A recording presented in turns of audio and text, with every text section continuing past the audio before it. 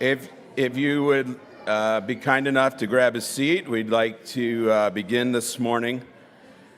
I'd like to welcome you to Redeemer Montclair this morning. A very early, happy Thanksgiving to you. We're glad to have a week, or a special day where we can set apart time in our lives to express our gratitude to God. And as we come to worship this morning, I'd like to briefly look at the reflections that were scrolling on the screen in front of you and are also printed in your bulletins this morning. Pastor Dan's continuing his series on the Lord's Prayer, and this morning we've come to the phrase, "Deliver us from the evil one," which leads to the question, who is the evil one? What is this all about, and why do we need to be delivered from him?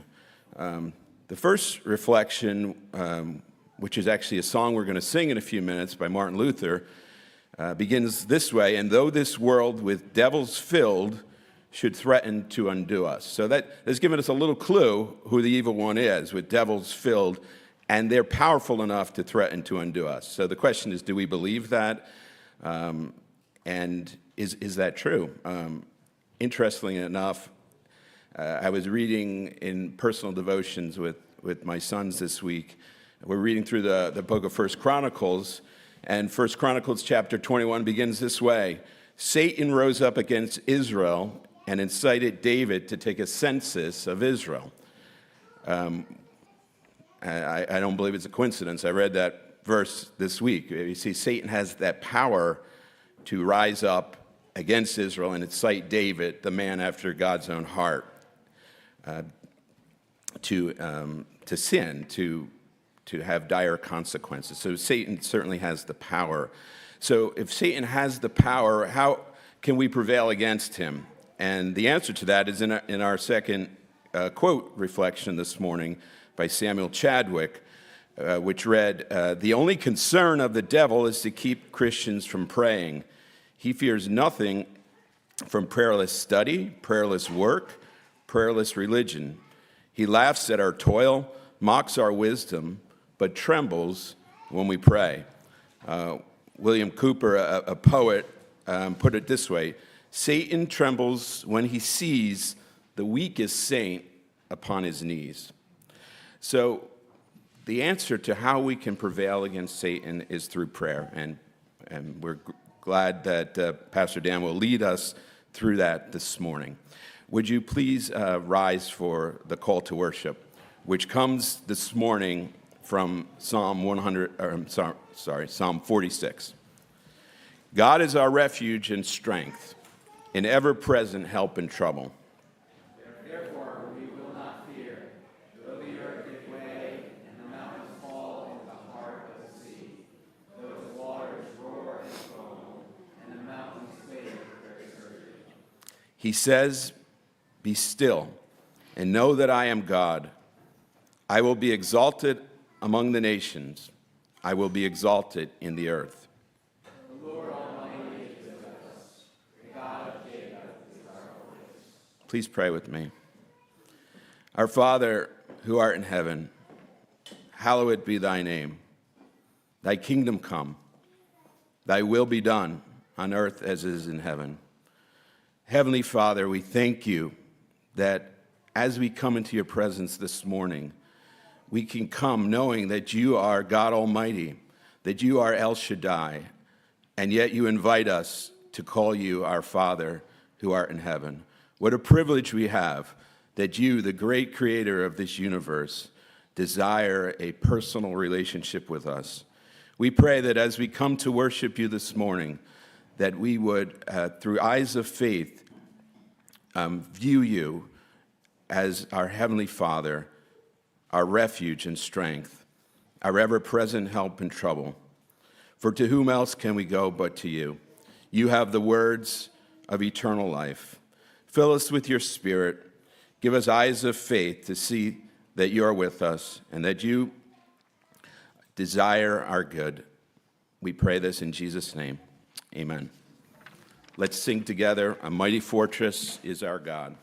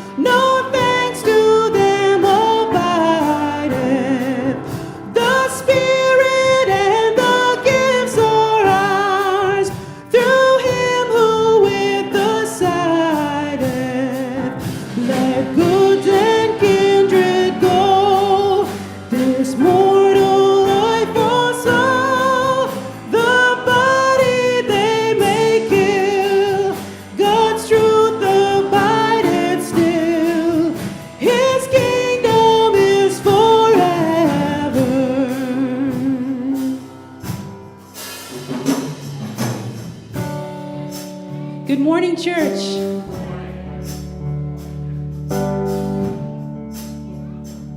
Let's sing together. My foes are many, they rise against me, but I will hold my ground. I will not fear the war, I will not fear the storm. My help is on the way, my help is on the way. Oh my God, He will not delay, my refuge and strength always.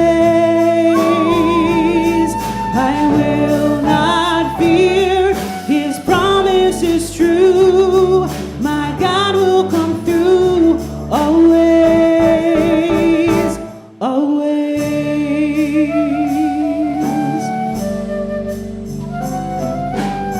Trouble surrounds me, chaos abounding, my soul will rest in you. I will not fear the war, I will not fear the storm. My help is on the way, my help is on the way. Oh my God, He will not delay, my refuge and strength always. I will not fear, His promise is true, my God will come through always, always.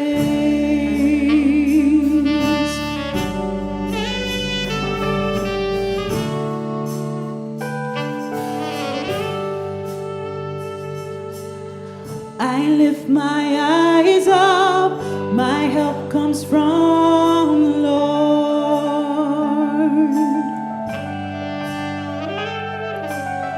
I lift my eyes up, my help comes from the Lord.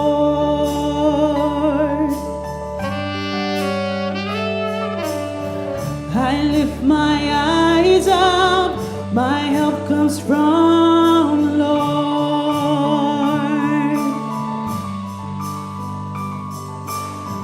I lift my eyes up, my help comes from the Lord.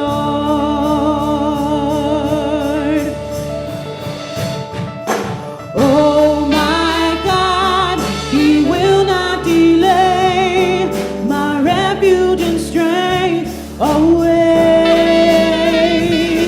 I will not fear, His promise is true, my God will come through always, always.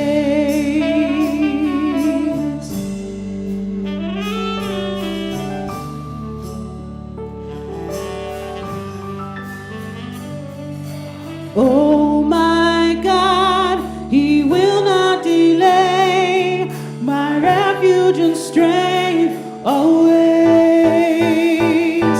always.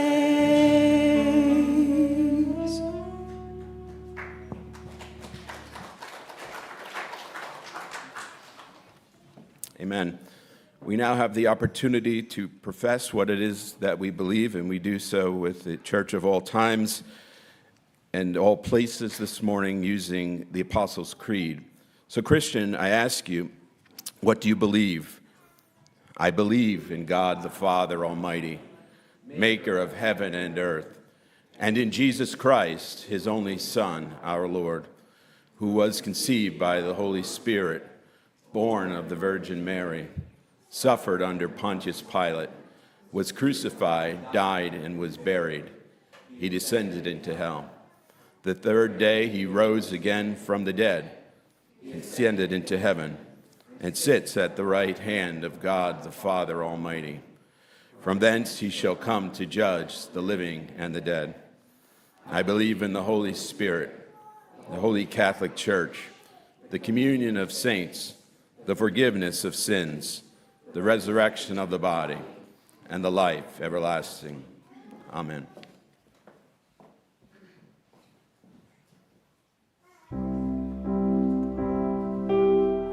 Today we're going to be singing a new song. If this is familiar to you, please join in. If not, just listen for a bit. Jesus said that if I thirst, I should come to him. No one else can satisfy. I should come to him. For the Lord is good and faithful. He will keep us day and night. We can always run to Jesus, Jesus strong and kind. Jesus said, if I am weak, I should come to him. No one else can be my strength. I should come to him. For the Lord is good and faithful. He will keep us day and night. We can always run to Jesus, Jesus strong and kind. Jesus said that if I fear, I should come to him. No one else can be my shield. I should come to him. For the Lord is good and faithful. He will keep us day and night. We can always run to Jesus, Jesus strong and kind. Jesus said, if I am lost, he will come to me. And he showed me on that cross, he will come to me. For the Lord is good and faithful. He will keep us day and night. We can always run to Jesus, Jesus strong and kind. For the Lord is good and faithful. He will keep us day and night. We can always run to Jesus, Jesus strong and kind.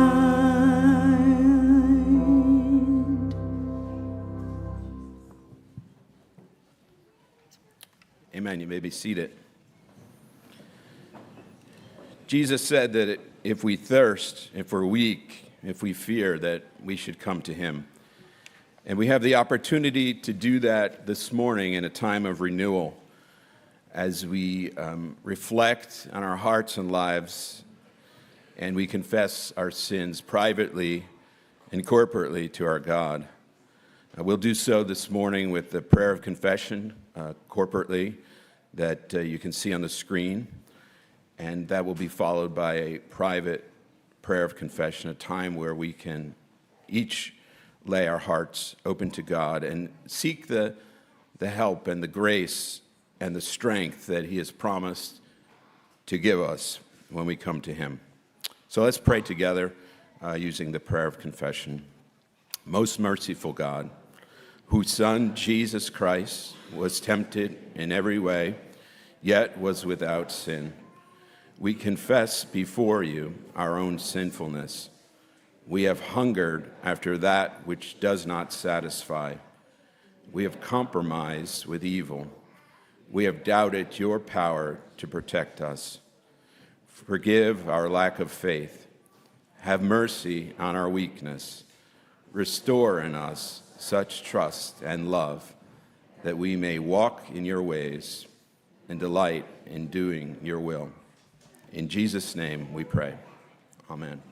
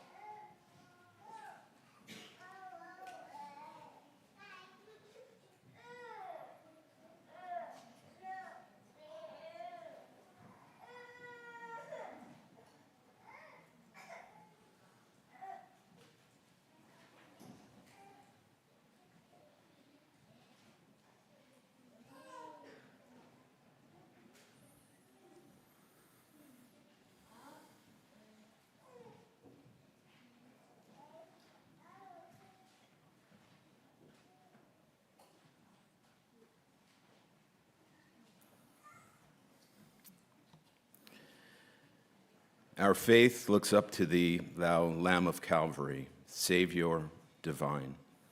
Now hear us while we pray. Take all our sin away. O let us from this day be wholly thine. In Jesus' name we pray. Amen. Receive this word of grace this morning from 1 John chapter 2, verse 1. My dear children, I write this to you so that you will not sin. But if anybody does sin, we have one who speaks to the Father in our defense, Jesus Christ, the righteous one. This is the word of the Lord. Please rise for our next song.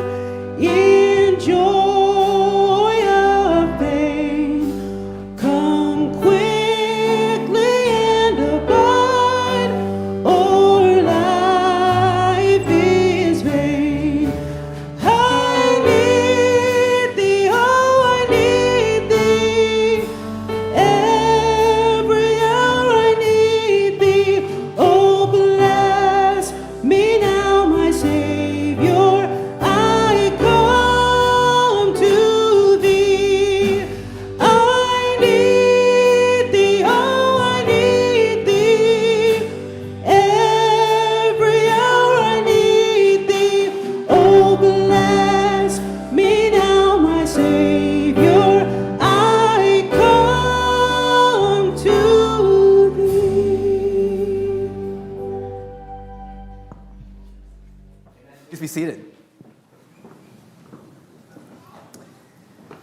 Welcome to Redeemer Montclair. It's great to have you worshiping with us, and a special welcome to you if you are here with us for the first time. We're so glad to have you here with us. And just want to mention that there's an information card in the seat pockets in front of you or a QR code that says newcomer. And we'd love to hear from you either one of those ways and love to follow up with a welcome letter. As I've been mentioning weeks leading up, this morning we are having our congregational meeting right after the worship service. And I've been reminding you because it's not going to be a long one, but it's an important one. We're going to vote to affirm the session recommended candidates, 3 for elder and 3 for the diaconate. And so that will happen right after the service. And so encourage you to stay, especially if you're a member, to help us make quorum and to cast a vote. So that's, again, right after the service.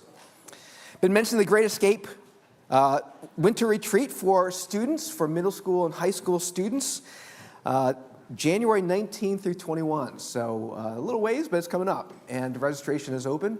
I just talked to the youth pastor who's organizing, and he said that they're expecting 350 students this year. It's a great group, so there's something great to look forward to. Registration is open for you students and parents. That registration link is available in Redeemer News or the Bulletin. It's in both places. It'll be there every week leading up to the retreat, so you can find it there. The cost is $160 per student, but we don't want that to limit anyone from going. So please talk to Alistair Halliday if you need financial assistance or if you have any questions. Our Redeemer Kids Christmas Choir, I believe, is rehearsing today in the sanctuary after our congregational meeting. We are putting together an adult choir for Advent, rehearsing on December 10th to sing on the 17th. See Caleb and Allison Rumley if you're interested in that. We've been blessed with a lot of babies in the quiet moments of our service. They make their presence known, and it's just a delightful sound. We're so glad to have so many babies in our congregation. We get to baptize one this morning. And before I invite Oliver and Sadie Budd to come up with Charlotte, let me just say a word about what we're doing for those who are new among us.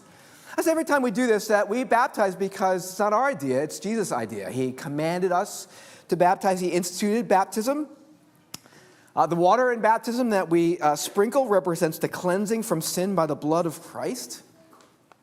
And so what baptism represents is our union with Christ. It's being brought into the covenant of grace. It's being recognized as belonging to the covenant community, which is the church. And the question is, why do we baptize infants? They're not old enough to make a believable profession of faith. And the reason why is because God gave a sign in the Old Testament, in circumcision, to be administered to those in the covenant community, his people, Israel. To boys when they were 8 days old, when they were infants, as a sign that they were being born into the covenant community. They were included in the covenant of grace, which was a tremendous privilege. And now as we turn to the page to the New Testament, baptism is a replacement sign for circumcision. It symbolizes and seals the same thing. And so if circumcision was given to baby boys at 8 days old, it stands to reason that now in the church, God's covenant people, infants of believing parents should also be baptized and receive this sign that God instituted as an indication that they're born into the covenant community. They're included in the covenant of grace. This is affirmed in the New Testament and the early church. A number of points in the New Testament, but one place, when Peter preaches his first sermon in Acts, he says, "Repent and be baptized, every one of you, in the name of Jesus Christ for the forgiveness of your sins, and you will receive the gift of the Holy Spirit. This promise is for you and for your children and for all who are far off." I say this, and it's important to say, when a child is baptized, it does not mean the experience of inward grace is tied to this particular moment, but that promise reaches the whole of life. So when a baby grows up and reaches the age of discretion, we hope that they will publicly profess their faith in Christ as a believing person, as confirmation that what we're doing this morning, what is signified and sealed in baptism, has become a spiritual reality in their lives.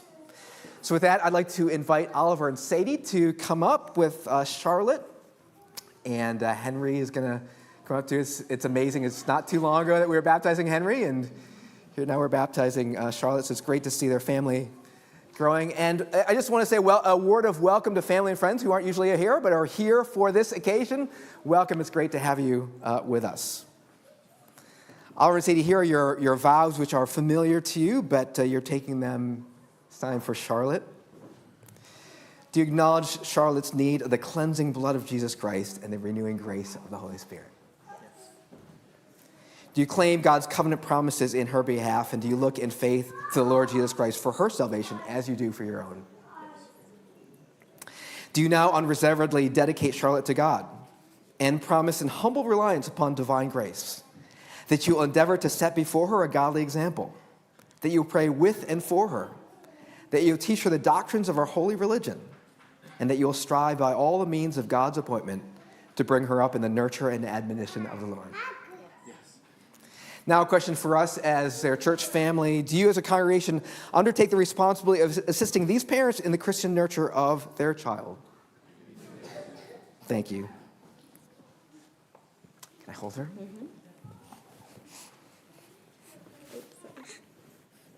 Charlotte Lorraine Budd, I now baptize you in the name of the Father, and the Son, and the Holy Spirit.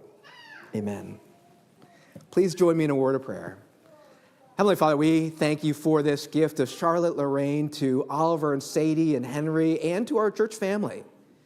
We thank you that she is fearfully and wonderfully made, that you have knit her together in her mother's womb, that all her days were ordained for her before even one of them came to be. And so we now ask that you would sustain her, that she would grow in all ways in wisdom and stature and favor with others and favor with you, just as the Lord Jesus did when he was born into this world as a little baby. We pray, Lord, that you'd be at work in Charlotte's heart, that you'd form genuine faith in Jesus Christ in her heart, that she would know your love day by day. Your mercies would be new every morning. We pray, Lord, for Oliver and Sadie, and we pray that as you have given them this gift in Charlotte, that you would now equip them with everything they need to be her parents, with your wisdom and your patience and your discipline and your compassion. Lord, we thank you that we get to be the Buds church family, and we pray that you equip us with a sensitivity and wisdom and support and love to support them in any way they need. For this we pray in Jesus' name. Amen. Please join me in welcoming the newest member of Redeemer Montclair.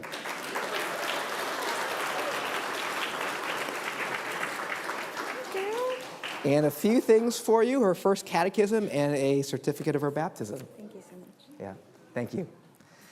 I'd like to now dismiss our children to their Sunday school classes, and let's take the opportunity to greet one another.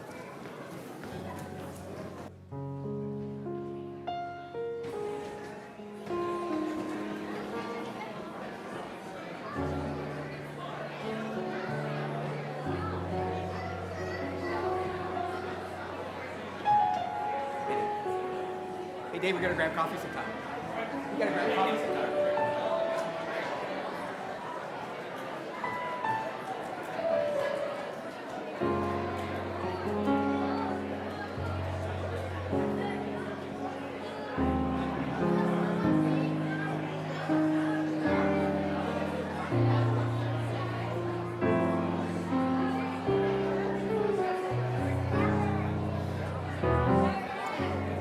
Hey, Ella. Hey, Larissa. Hey, Dory.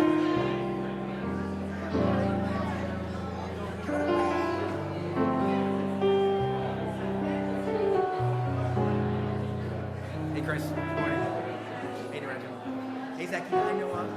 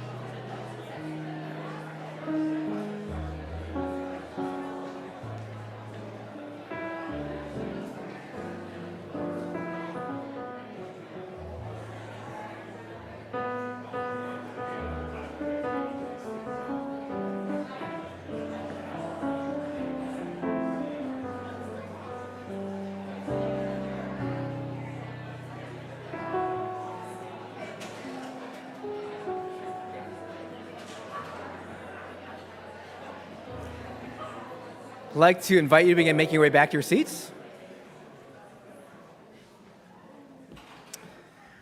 Our Old Testament scripture reading this morning comes from the book of Job, chapter 1, verses 6 through 12, and Jojo Figueroa is going to be our reader this morning. Jojo.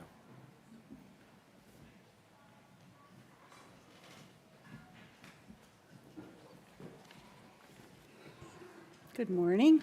Old Testament reading, Job chapter 1, 6 through 12. One day the angels came to present themselves before the Lord, and Satan also came with them. The Lord said to Satan, "Where have you come from?" Satan answered the Lord, "From roaming throughout the earth, going back and forth on it." Then the Lord said to Satan, "Have you considered my servant Job? There is no one on earth like him. He is blameless and upright, a man who fears God and shuns evil. Does Job fear God for nothing?" Satan replied. "Have you not put a hedge around him and his household and everything he has? You have blessed the work of his hands so that his flock and herds are spread throughout the land. But now stretch out your hand and strike everything he has, and he will surely curse you to your face." The Lord said to Satan, "Very well then. Everything he has is in your power, but on the man himself do not lay a finger." Then Satan went out from the presence of the Lord. This is God's word.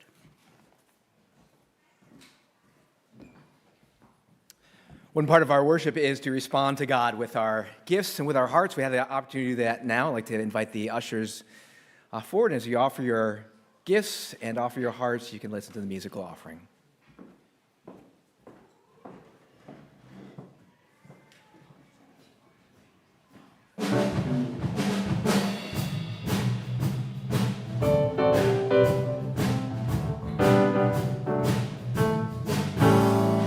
What can wash away my sin? Nothing but the blood of Jesus. What can make me whole again? Nothing but the blood of Jesus. Oh, precious is the flow that makes me white as snow. No other fount I know. But the blood of Jesus, for my part in this I see. Nothing but the blood of Jesus, for my cleansing this my plea. Nothing but the blood of Jesus. Oh, precious is the flow that makes me white as snow. No other fount I know. Nothing but the blood of Jesus. Nothing can for sin atone. Nothing but the blood of Jesus. Not of good that I have done. Nothing but the blood of Jesus. Oh, precious is the flow that makes me white as snow. No other fount I know. Nothing but the blood of Jesus. This is all my hope and peace. Nothing but the blood of Jesus. This is all my righteousness. Nothing but the blood of Jesus. Oh, precious is the flow that makes me white as snow. No other fount I know. Nothing but the blood of Jesus. Nothing but the blood of Jesus. Nothing but the blood of Jesus. Nothing but the blood of Jesus.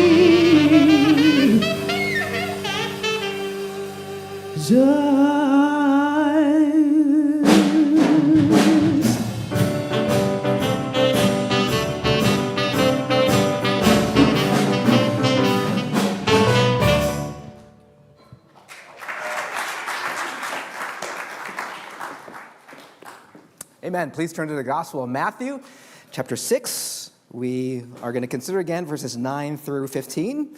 Let me read it for you again, and then we'll zero in on one phrase, the sixth petition. Here's what Jesus says. This then is how you should pray. Our Father in heaven, hallowed be your name. Your kingdom come, your will be done on earth as it is in heaven. Give us today our daily bread, and forgive us our debts as we also have forgiven our debtors. And lead us not into temptation, but deliver us from the evil one. For if you forgive other people when they sin against you, your heavenly Father will also forgive you. But if you do not forgive others their sins, your Father will not forgive your sins. This is God's word. Please pray with me. Heavenly Father, we come to your word again with anticipation and expectation, because we know that you speak through your word. We pray that you would do that this morning. Speak a word in season for each one of us. Help us to have open ears and open hearts to receive. For we pray these things in Jesus' name.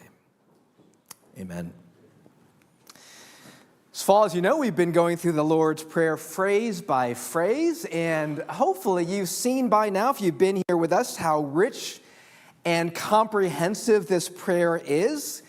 It really provides a framework for our prayers. Each phrase is really a heading of a whole area of prayer, and I hope you've learned this, and as I have started using this. I've used this fall as a framework for my prayers, my personal prayer time. It's been so helpful, and I commend that to you. This morning, we come to the sixth and final petition, lead us not into temptation, but deliver us from evil. Next week, we'll consider the doxology, and especially why it doesn't appear in the Gospel of Matthew. So we'll talk about that and finish off this series, and then the week after that, we'll start our Advent series because the Advent season will be upon us.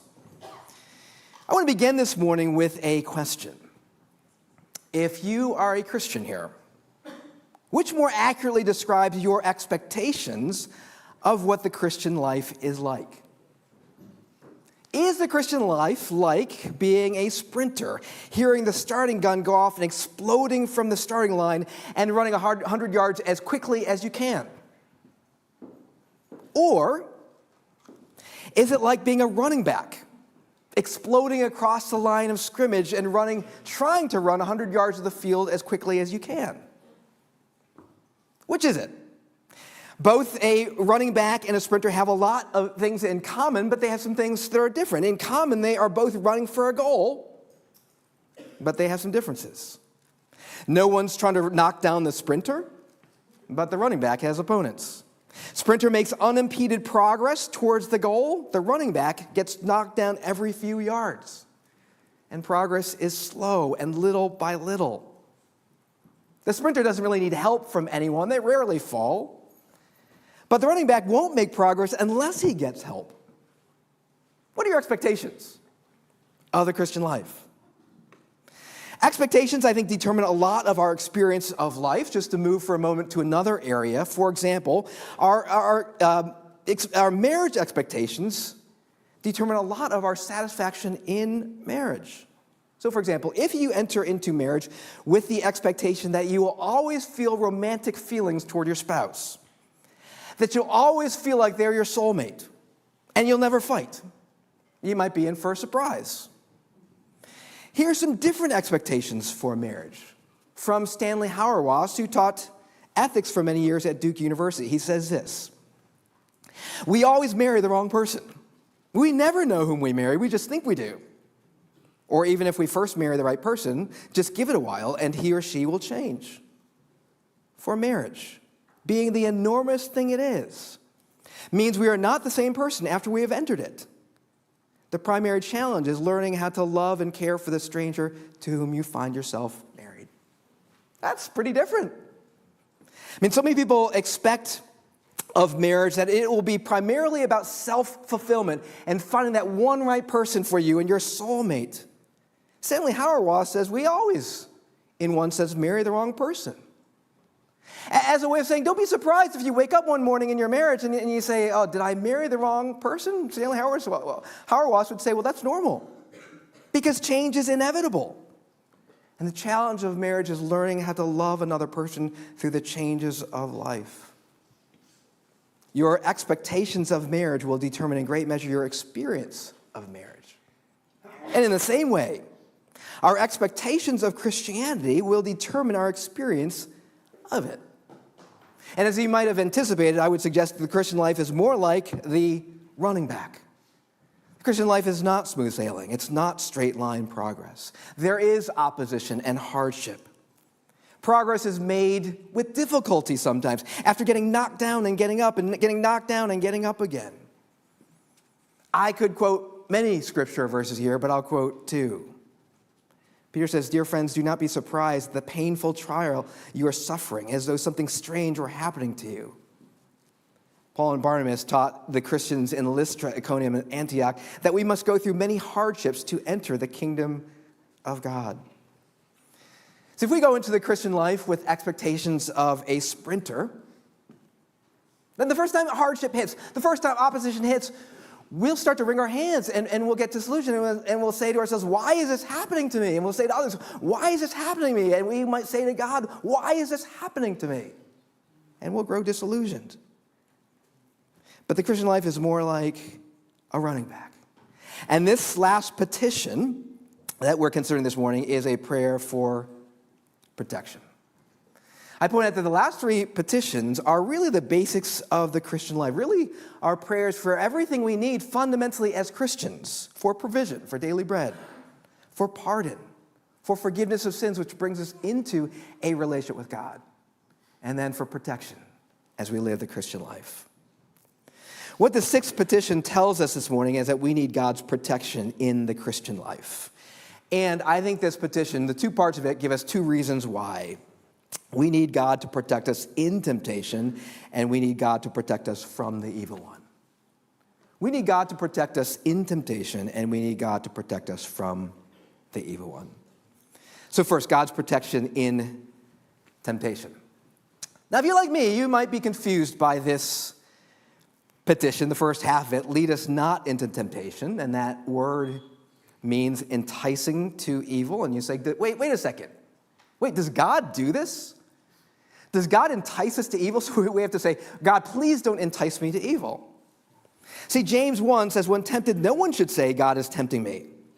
For God cannot be tempted by evil, nor does he tempt anyone. But each one is tempted when by his own evil desire he is dragged away and enticed. I mean, that makes it pretty clear. God cannot tempt, and he does not tempt. So then what does this mean?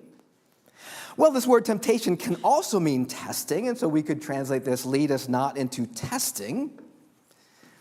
But the problem with that is that the Bible also clearly teaches that God does sometimes lead us into testing. James 1. Consider it pure joy, my brothers, whenever you face trials. It's the same word, testing. When you face testing of many kinds, because you know that the testing of your faith develops perseverance. Or 1 Peter 1, for a little while you may have had to suffer grief in all kinds of trials. There's the same word, tests. These have come so that your faith of greater worth than gold may be proved genuine. So testing is good, and it's part of the Christian life. So then how do we understand this petition, do not lead us not into temptation? Well, I think the best solution is to take the two phrases of this petition together. Lead us not into temptation, but deliver us from evil. We're meant to take these together. They're joined by a conjunction, but we're meant, it's one idea. It's two sides of the same coin. It's a negative and a positive. And so when you take the two together, I think what the first phrase means is this sense. Do not allow us to be exposed to temptation and testing, which will overwhelm us, by which we'll be defeated by the evil one. I think this petition is very similar to 1 Corinthians 10:13, which says, no temptation has seized you except what is common to man. And God is faithful. He will not let you be tempted beyond what you can bear. But when you are tempted, he will also provide a way out so that you can stand up under it. In other words, I think this is a prayer for protection in the midst of temptation and testing, that we might not give in to the evil one. Because in every temptation, there is a test, and in every test, there is oftentimes temptation. And this petition is a recognition that God can protect us in that temptation and in that testing. I remind you of the story of Job. Jojo read just a little portion of it, of his story.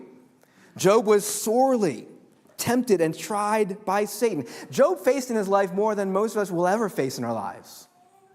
Satan tempted and tried him, but I remind you, Satan had to ask God for permission for what he did.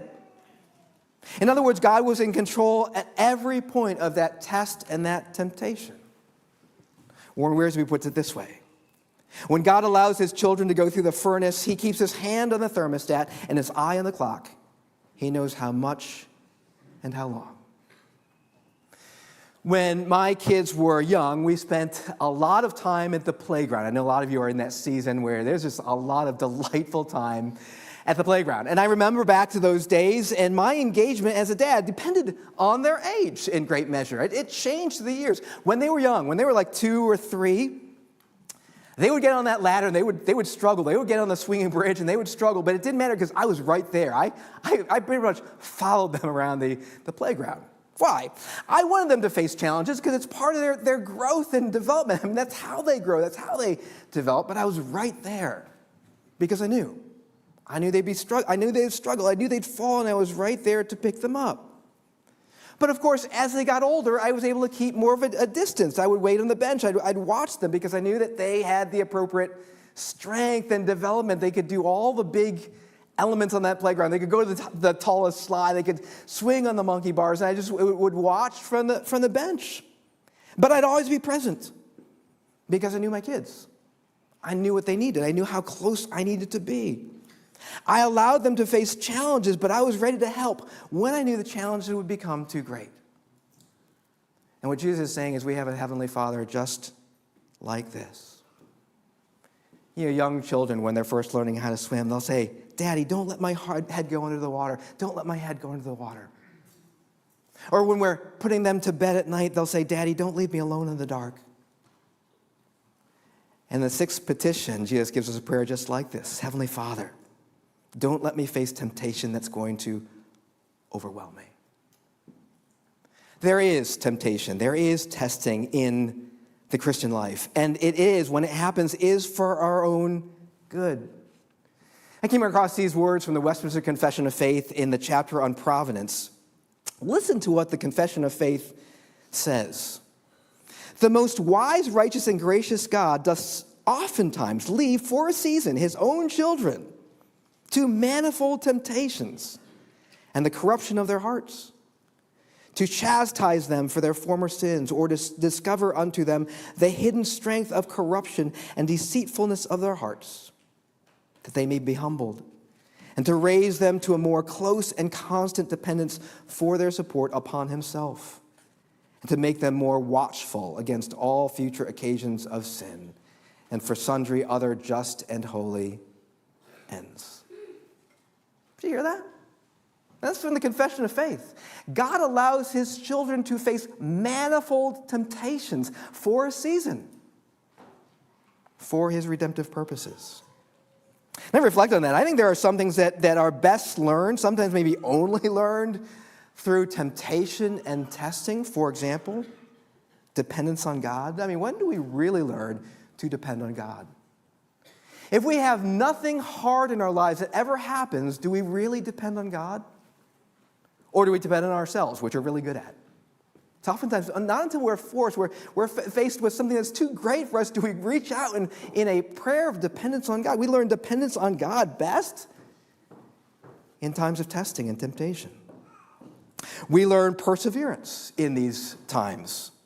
We have to have something to persevere through in order to learn perseverance. The mother eagle pushes her young eaglets out of the nest at the appropriate time. Why? Because they'll never learn to fly. They'll never learn to have the strength to fly unless the mother pushes the little eaglet out of the nest. We learn perseverance by having to face difficult things, manifold temptations, times of testing. Here's one more. There's many. It could be a longer list, but here's one more. Things that we learn in times of temptation and testing. We learn about the depth of our sin. This is the Confession of Faith.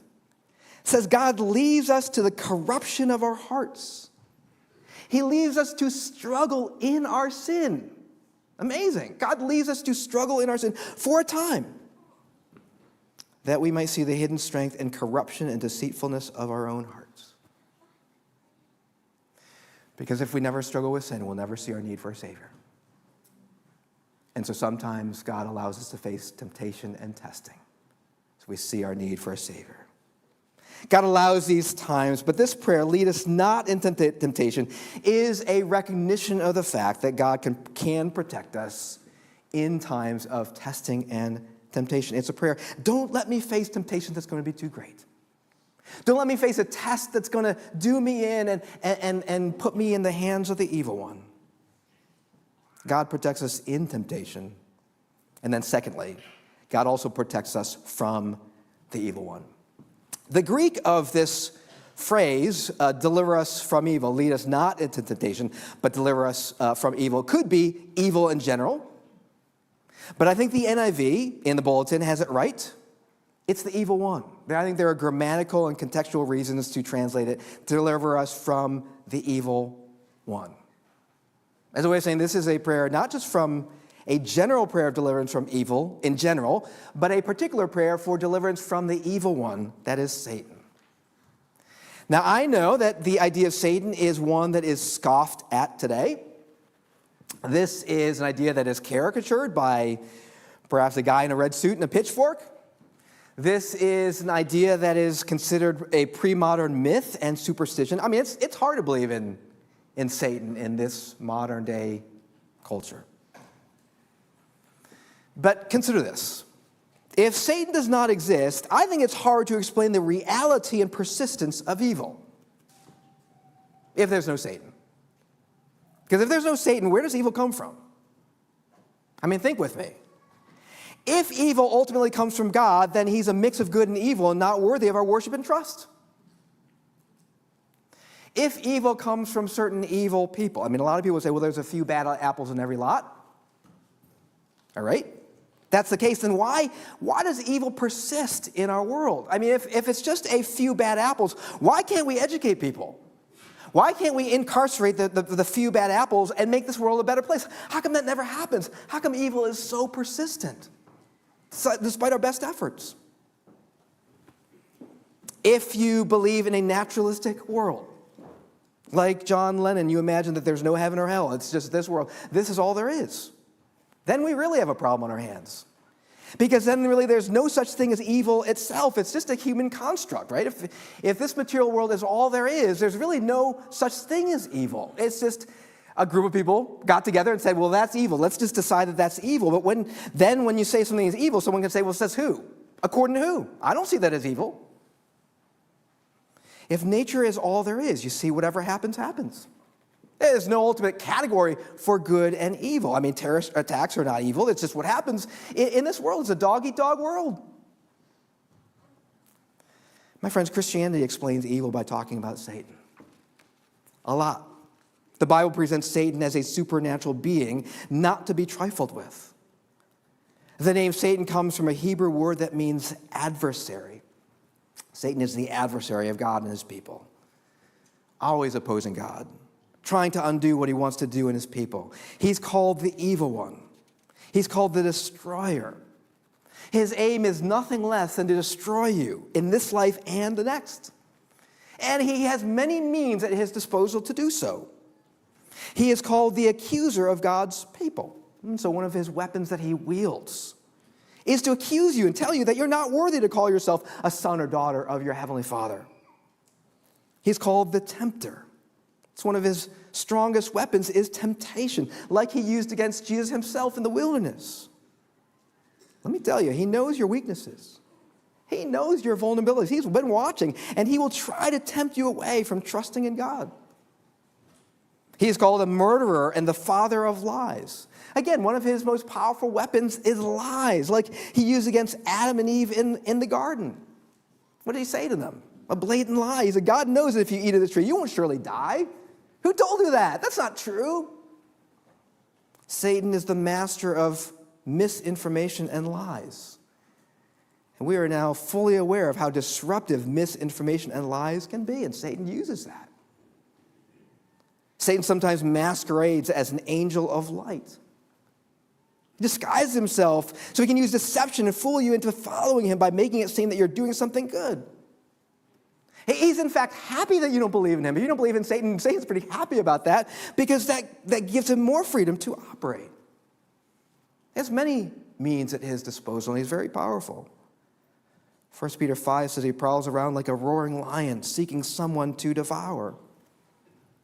A number of biblical passages call him the prince of the god of this world, which is to say Satan does have a lot of power in this world. He's more powerful than humans. This is why we need to pray that God will protect us from the evil one, because if it weren't for God's protection, Satan would have his way with us. He would. Jesus says to Peter, Satan has asked to sift you like wheat, but I have prayed for you, Simon, that your faith may not fail. We need God's protection from the evil one. One of the great pictures in the Bible of the power of Satan is in Mark chapter 5. We preached through this when we went through the Gospel of Mark. It's the story of the demon-possessed man. Remind you, this man was out of control. He lived among the tombs. No one could bind or control this man. They tried to. They put chains on him, and he would just break them apart. I mean, that's superhuman. They would put irons on his feet. He would just break them apart. That's superhuman strength. No one could subdue this man. It's a picture of the power of Satan. It's a picture of the destructive purposes of Satan. Satan destroys this man. He's a shell of a man. He is destroyed physically. He's uncontrollably violent. He cuts himself. Satan destroys him mentally. This man is a complete wreck of a man, intellectually, emotionally, mentally. He destroys him socially. This man has to live in social isolation. He's ruined all of his relationships. He can't live in community. He's all on his own. He lives among the tombs. He's literally a walking dead person. When the demons are cast out of him, they enter a large herd of pigs, 2,000 in number, and the demons destroy this herd of pigs. They rush over the cliff and into the lake and are destroyed. It's an image of the destructive power of Satan.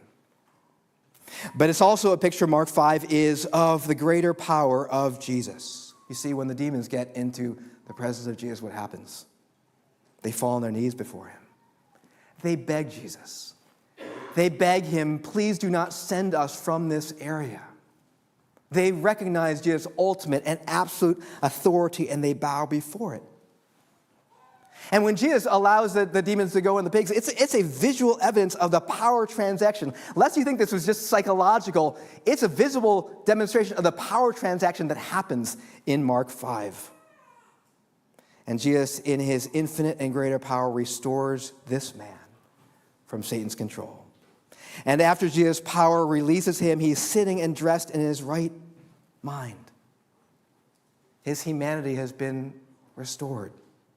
His physical health has been restored. His mental health has been restored. It's a picture of the greater power and healing purposes of Jesus.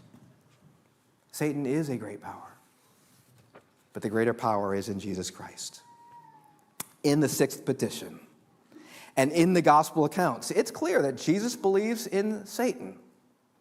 And so if you're here this morning and you consider Jesus a good teacher and a moral example, it forces us to acknowledge the reality of Satan.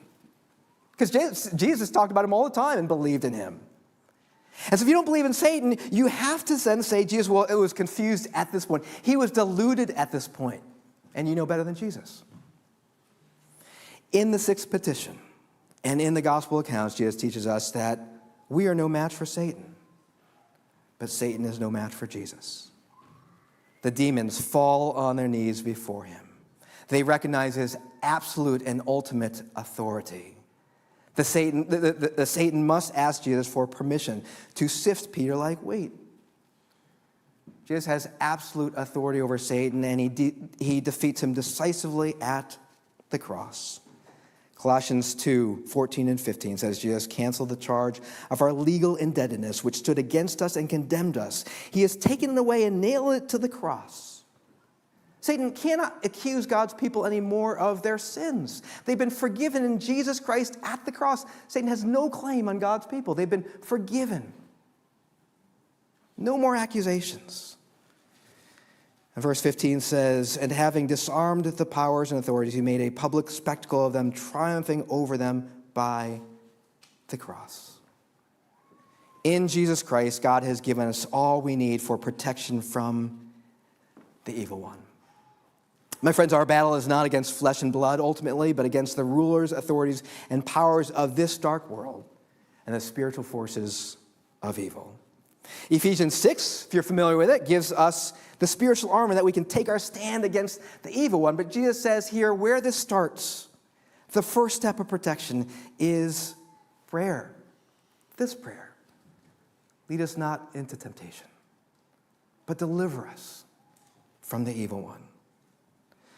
We need protection in the Christian life because we have an adversary who is powerful and cunning, who attacks and continues to accuse and tempts and deceives and knocks down. But Jesus Christ can protect us in temptation and from the evil one. But we must ask. That's the point of the Lord's Prayer. We must ask. This is an invitation to pray. And so my question to us this morning is, are we praying?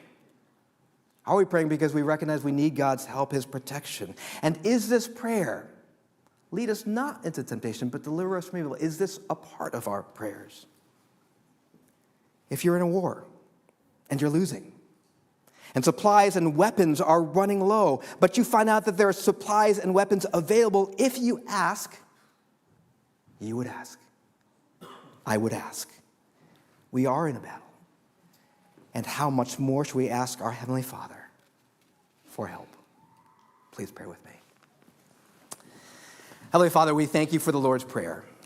We thank you for teaching us how to pray, for giving us this framework. Thank you for this sixth petition, reminding us that we do have an adversary who is stronger than us, but not too strong for you. And so, Lord, teach us how to pray. Lead us not into temptation, but deliver us from the evil one. For this we pray in Jesus' name. Amen.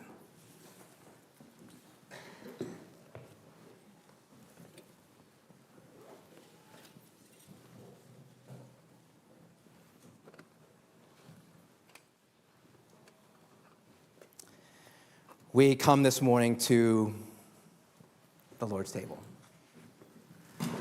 1 John 3 says the reason the Son of God appeared was to destroy the devil's work. It's one of the reasons why Jesus came into this world. The reason why Jesus came into this world is therefore not just to deliver us from sin and that we might be forgiven. We understand our salvation that way, but also to deliver us from Satan, from the influence and power of the evil one. That's part of our salvation as well.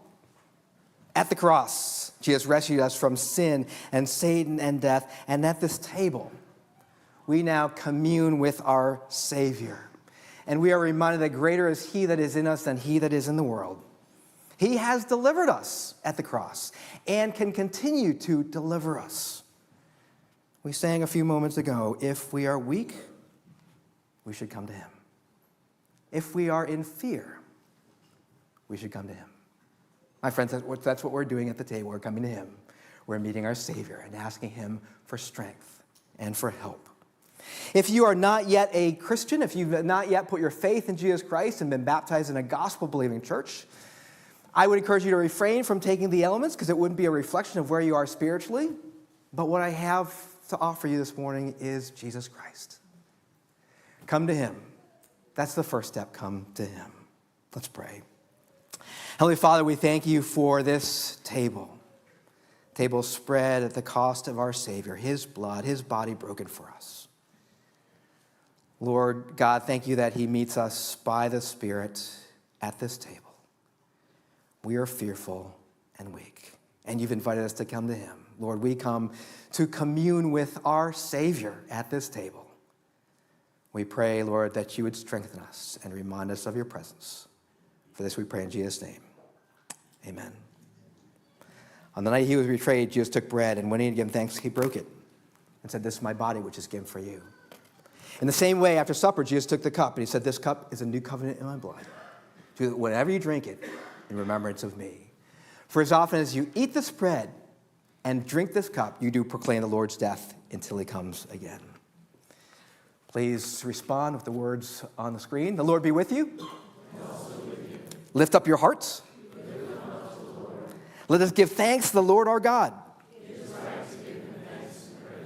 Let us proclaim the mystery of faith. Christ our Passover has been sacrificed for us. The gifts of God are for the people of God. I'd like to invite those who are helping me to serve the bread and the cup to please come forward.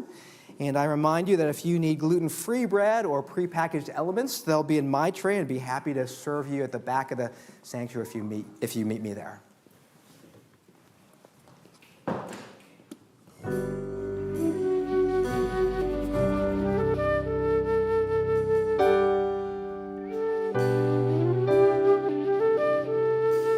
When I fear my faith will fail, Christ will hold me fast. When the tempter would prevail, he will hold me fast. I could never keep my hold through life's fearful path, for my love is often cold. He must hold me fast. He will hold me fast. He will hold me fast. For my Savior loves me so. He will hold me fast.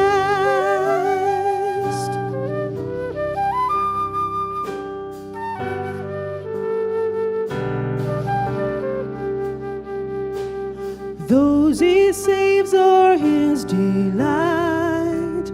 Christ will hold me fast. Precious in his holy sight. He will hold me fast. He'll not let my soul be lost. His promises shall last. Bought by him at such a cost. He will hold me fast.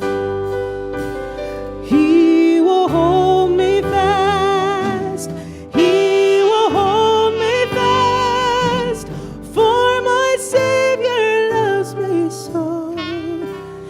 He will hold me fast.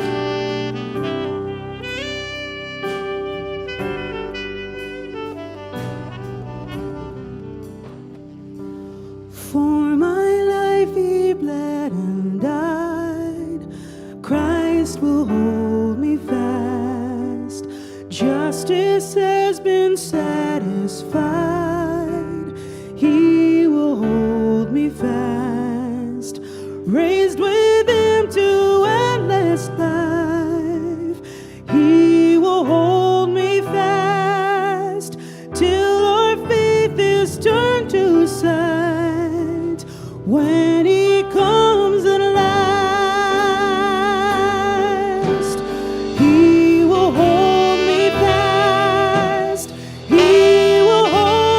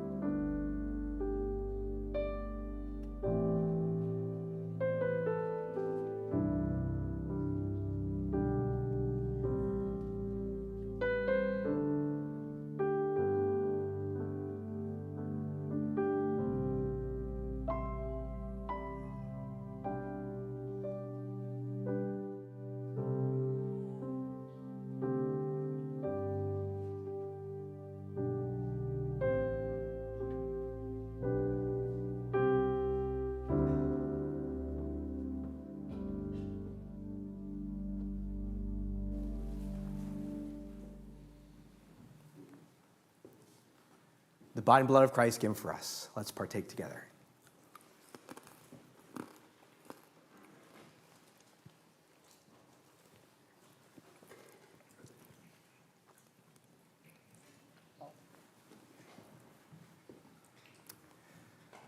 Please pray with me.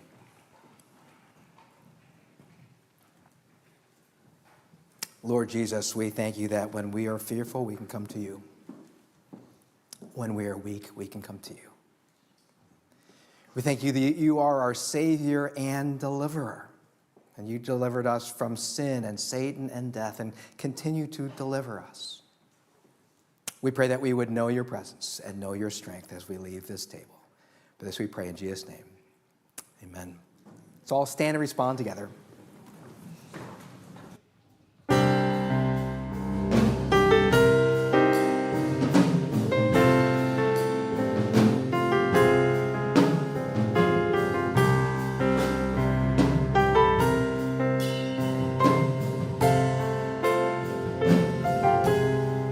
O church, arise and put your armor on. Hear the call of Christ our captain. For now the weak can say that they are strong in the strength that God has given. With shield of faith and belt of truth, we'll stand against the devil's lies. An army bold, whose battle cry is love, reaching out to those in darkness.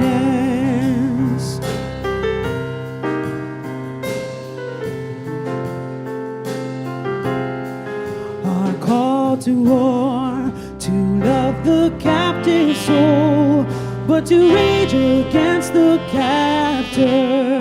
And with the sword that makes the wounded whole, we will fight with faith and valor.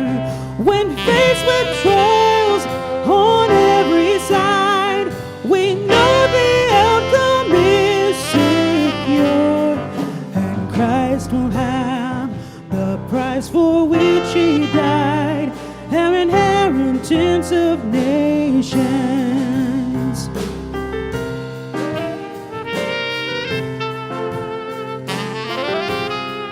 Come see the cross where love and mercy meet, as the Son of God is stricken, and see his foes lie crushed beneath his feet. For the conqueror has risen, and as the stone is rolled away, and Christ emerges from the grave, this victory march continues till the day every eye and heart shall see him.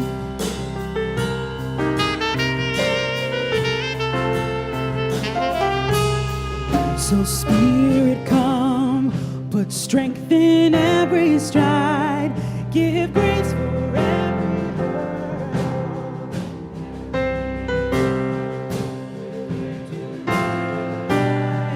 of a servant good and faithful, as saints of old still line the way, retelling triumphs of his grace. We hear their calls and hunger for the day when with Christ we stand in glory, as saints of old still line the way, retelling triumphs of his grace. We hear their calls and hunger for the day when with Christ we stand in glory.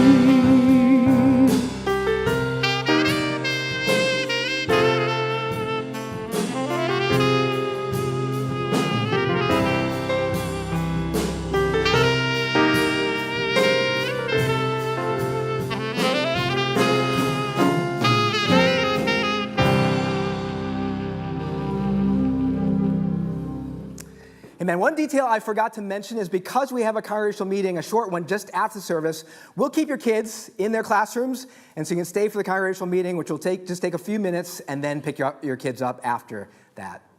Now open your hands and receive God's blessing for his people. And now may the love of God our Father, and the grace of our Lord Jesus Christ, and the fellowship and friendship of the Holy Spirit be yours today and forever. Amen. Now go in the fullness of his love and mercy to serve this community and the world as those who love our Lord and Savior, Jesus Christ. Go in peace.